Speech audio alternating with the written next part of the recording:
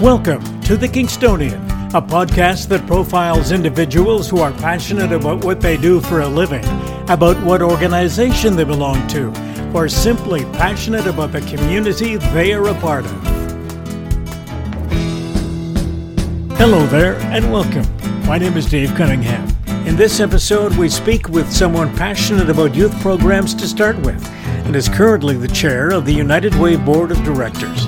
His name is Daren Dougall. Daren, welcome to the program.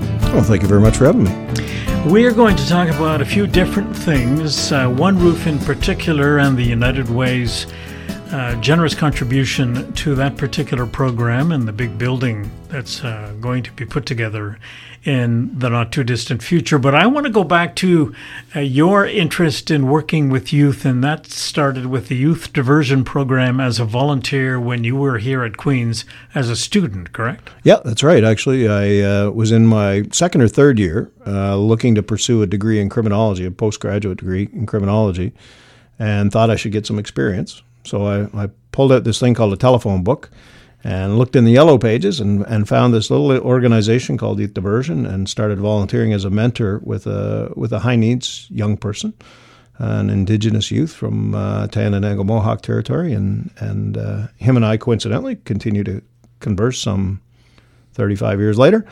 But that's what started me on my path to youth diversion. What was it that drew you to that particular plan? Interestingly enough, my original goal was to go through the law school, and I had a bit of a day of reckoning just when I was preparing for the LSATs, and couldn't wrestle my head around the ethical dilemma of defending a guilty person, and thought rather than focus on that part of the legal aspect of criminology, that I would focus more on the prevention and early intervention and focus on how to keep people from victimizing other people in our community. So you did your undergraduate degree here at Queen's and then decided to do a master's. Yeah, it was actually so I did an undergraduate degree in the Faculty of Arts and Science, and it was a special field concentration in psychology and sociology at that time, and then started a youth diversion program, worked for a few years, and then wanted to talk to grown-ups again, spending all my days talking to kids and then spending my nights talking to my own children at home. I wanted to spend some quality time with grown-ups, so I did a part-time master's degree in education at the Faculty of Education. What was the thesis that you put together for your master's? It was all about school suspensions. And at that time in the mid-'90s, there was a real push by the provincial government to invoke what was called a zero-tolerance policy towards violence in schools. And in my work at Youth Diversion, we saw a very clear connection between kids' criminality and school failure, and in particular, kids who were pushed out, thrown out, or left school. And looking at the policies that government implemented at the time, it was very clear that those policies would continue to push the most vulnerable populations out of the school system. And so after you finished your master's program, I think you decided to, or Queen's asked you to put together a course? Yeah, it was actually after the defense of my graduate thesis. I was approached by a couple faculty members at the Faculty of Education that asked if I would teach one of their courses on at-risk youth. And for me, it was a natural progression in my career. I started working with kids as a caseworker. Then I was executive director, so I was managing an organization. And then teaching at the faculty gave me the opportunity to encourage teachers to reach out to the most vulnerable kids in their classroom, the ones that you typically send to the office, and try to engage them in a successful, meaningful way that would lend them the opportunity to be successful in education as well. What sorts of things would you do with the teachers to give them some hints on how to work with the kids in that situation? A lot of it was strength-based stuff. A lot of it was just different strategies and techniques that worked well with young people, especially complex young people that were dealing with a multiplicity of negative factors in their life. So a lot of it was around understanding what was going on in kids' lives, best practices in responding, alternative teaching strategies, teaching outside the box sort of thing, and classroom a huge part of it was classroom management outside the box. So, recognizing that sending a kid to the office isn't a win for anybody. It's not a win for the teacher. It's not a win for the student. It's certainly not a win for the administration of the school. Now, when you graduated from Queen's and you started working for Youth Diversion Program, the program has expanded quite considerably since you started it. Yeah, when I started at Youth Diversion, it was a 1.2 person organization, and now I think it's over $1 million program. It's one of the largest youth serving organizations in the city, with probably 20 plus staff now, serving well over 1,200 kids a year. Now, do you see that as a plus or a minus? I mean, are you looking at the fact that the program is opened up to a lot more kids and you're helping a lot more kids, or there's just more kids who are having issues? Well, it's a really good point, and I think it's both. Yeah. In the first place, when I started at Youth Diversion, it was an organization that was very reactive, primarily reactive to kids that were getting in trouble with the police. And it was an organization that was started by a local judge who saw too many kids coming through his courtroom in the late 60s and early 70s, and worked very closely with the police, but it was always that reactive. And when they brought in the mentoring program that I was involved in, that was a little bit of prevention. It was focusing more on helping kids. But again, the kids that were identified to that program were kids that were in trouble. Over the years, the organization has really embraced a prevention and early intervention model. So we developed some school-based programs in conjunction with the Limestone District School Board and the Algonquin Lakeshore Catholic District School Board that were really designed to be preventative. So getting kids that were starting to experience some school problems and to reach out to them and support them so that they maintain their connection to the learning process.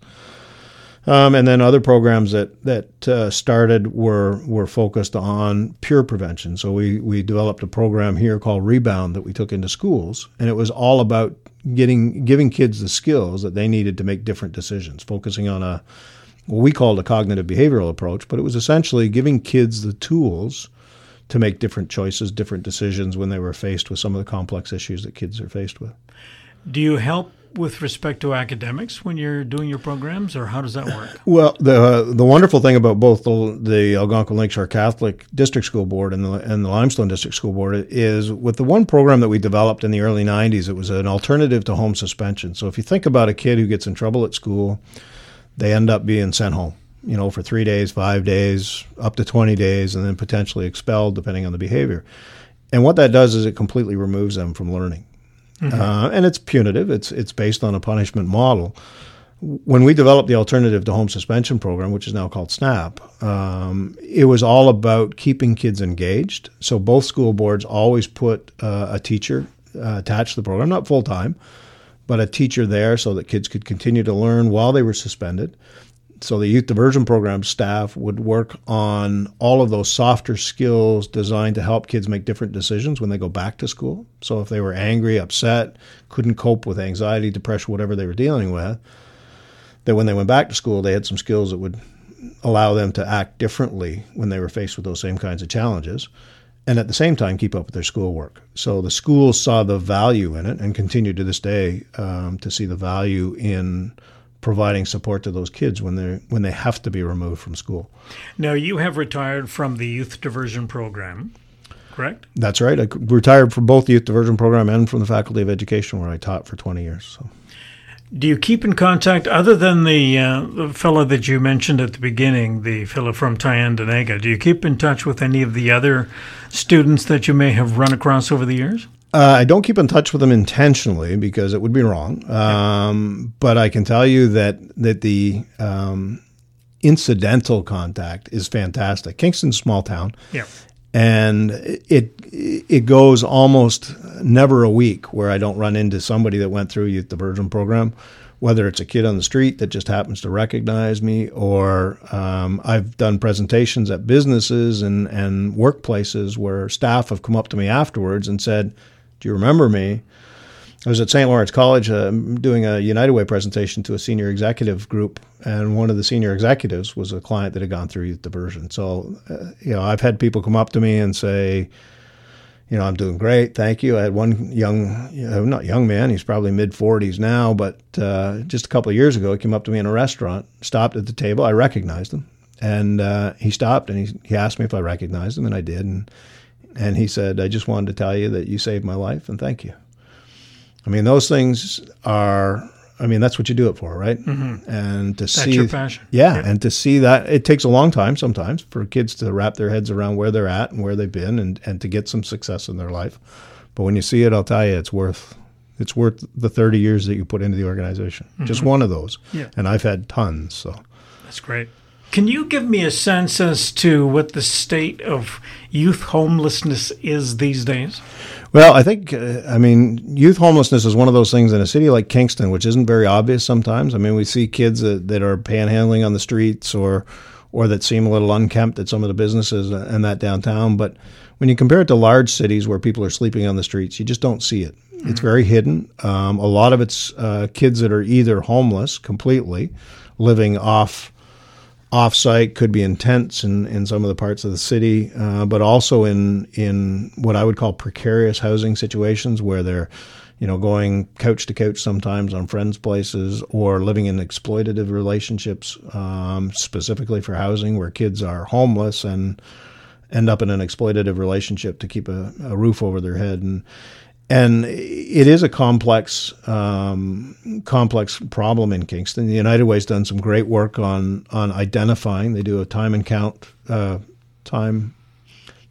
every year or two, just to kind of assess what the situation is. And there's a lot of young people that are homeless, a lot of female young people that are homeless, which is as concerning as the males, obviously. But it is a troubling situation in Kingston. A lot of it stems from family conflict, where parents and kids just don't get along. Kids' lives are a lot more complex than they ever have been. Mm-hmm. And with the degree of social media influence and the accessibility to a variety of different substances that 30 years ago they wouldn't have even known about, let alone known where to access and been able to access.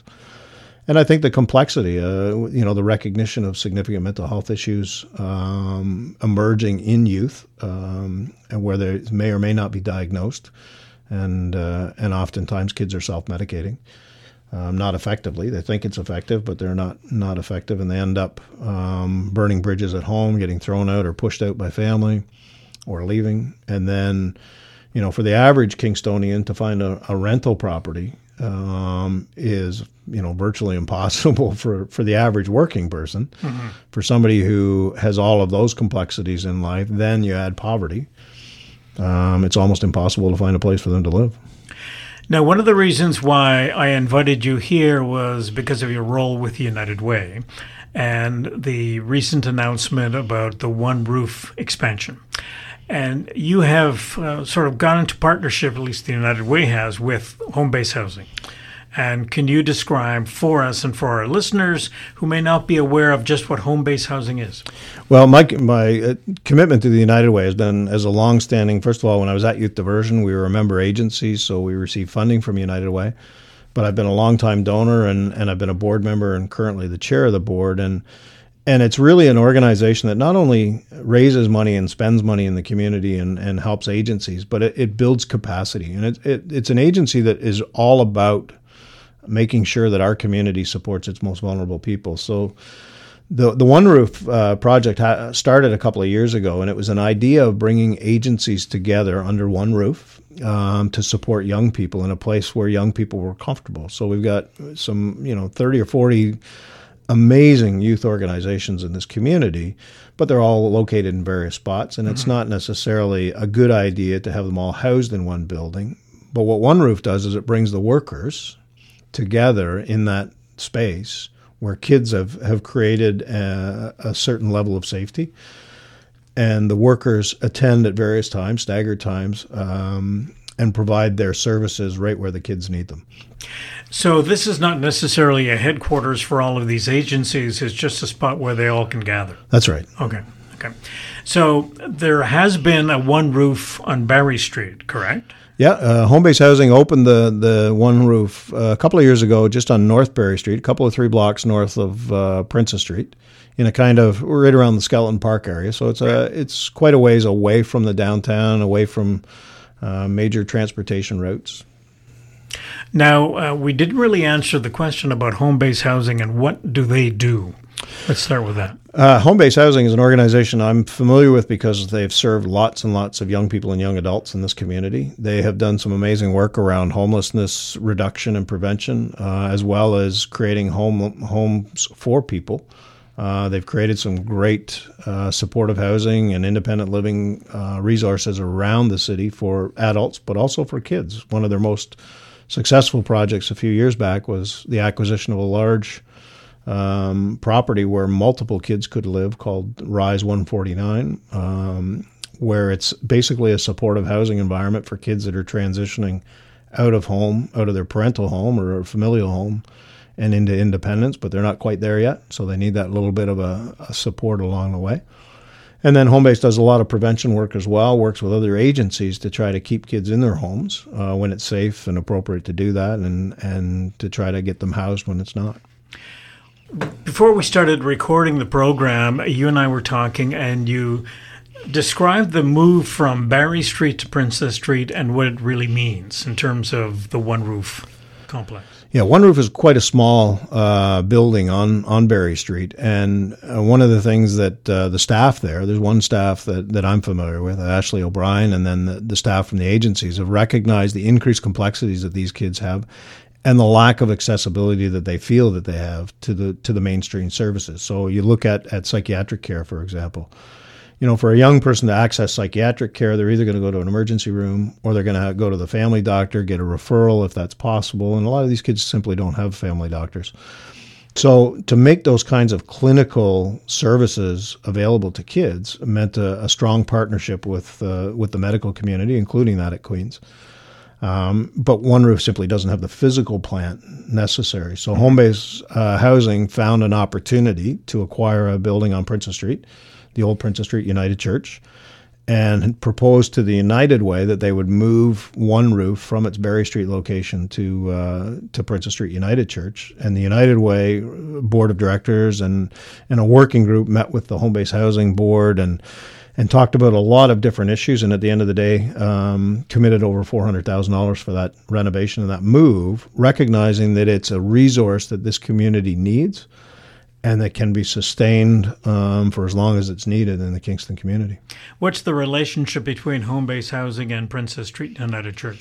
I'm not sure how it started, but I know that the congregation at Princess Street United Church recognized that it was an aging congregation and the numbers were dwindling, and they saw the sustainability of the church in question, and they wanted to maintain the building. It's quite an old building, and they wanted to maintain it as a community resource. And I think Homebase Housing negotiated with the congregation and ultimately probably the United Church of Canada to acquire the church at a very reasonable cost, with a commitment to not only allow the congregation to continue to meet as it needs to, but also to transform the buildings, and there's multiple buildings on the site, but to transform the site into a resource for the most complex, most needy young people and young adults in our community.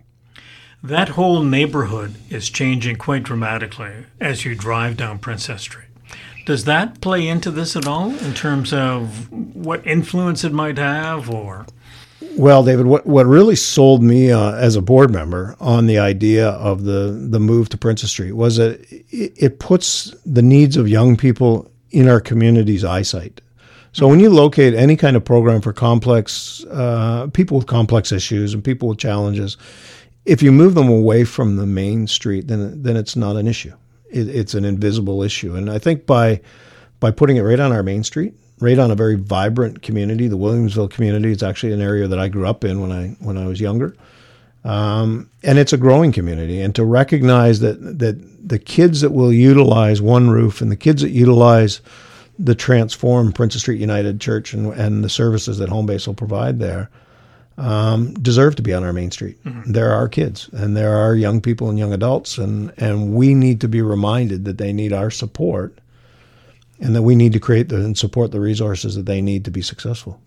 Do you have any sense as to the timeline for the construction of the expansion? Well, I know with One Roof, the move we want to happen before summer. And then with some of the other plans, Homebase has some very exciting plans, which include some residential units, but also includes lots of community space and again, space that's going to engage people in supporting young people. And I think that they're taking it from a very considered approach. So they're going slow. As you can imagine, in any community, it takes a lot to walk through the building process and renovation process. Princess Street United Church is also a historical building. And there's a commitment to the congregation to maintain some of its character as well. So it's going to be a staged process. One roof we expect to see in there by the summertime. And then the rest of the project, which is quite ambitious, will probably be phased in over the following 1 to 5 years. Mm-hmm. One of the things I like about this whole project is the fact that we hear conversations about donating to the United Way and for a particular cause, and we want to take this money and allocate it to the youth in our community. And you can say that, but it's really important to have something concrete that you can point to when you raise money. Good point. And it really is a legacy project. One of the commitments that our board made at the United Way was that the money that was raised through the Rock in the Big House concert in Kingston, one of the largest concerts ever held in Kingston, in terms of appeal, that those funds would go directly back to youth, but also especially on preventing and reducing homelessness. It's one of the things one of the issues that the United Way of KFLNA is recognized as critically important, right? These are kids that if we maintain them in safe housing and support them with the complex needs that usually get them kicked out of housing, then they're going to be more likely to be successfully engaged in our community and be more successful as members of our community. So it's always been that commitment that the United Way has to reinvesting, right? It's not about raising money. It's about reinvesting and building the capacity that our community has to support young people and adults as well. And I would guess that the board is anxious to figure out what the federal government and all the other agencies are going to do with the pen that generates a fair amount of money for this cause as well. Yeah, I mean, Corrections Canada and St. Lawrence Parks Commission and the City of Kingston have all been fantastic partners with the United Way through the KP Tours and through Rock in the Big House. And there's lots of questions. It is a resource that the federal government owns and I'm sure would like to divest itself of at some point. But in the meantime, it's doing some great things for the Kingston community. Mm-hmm. That's great. We have run out of time on the program, and I certainly appreciate you taking the time to come down and talk to us. Well, thank you very much, David.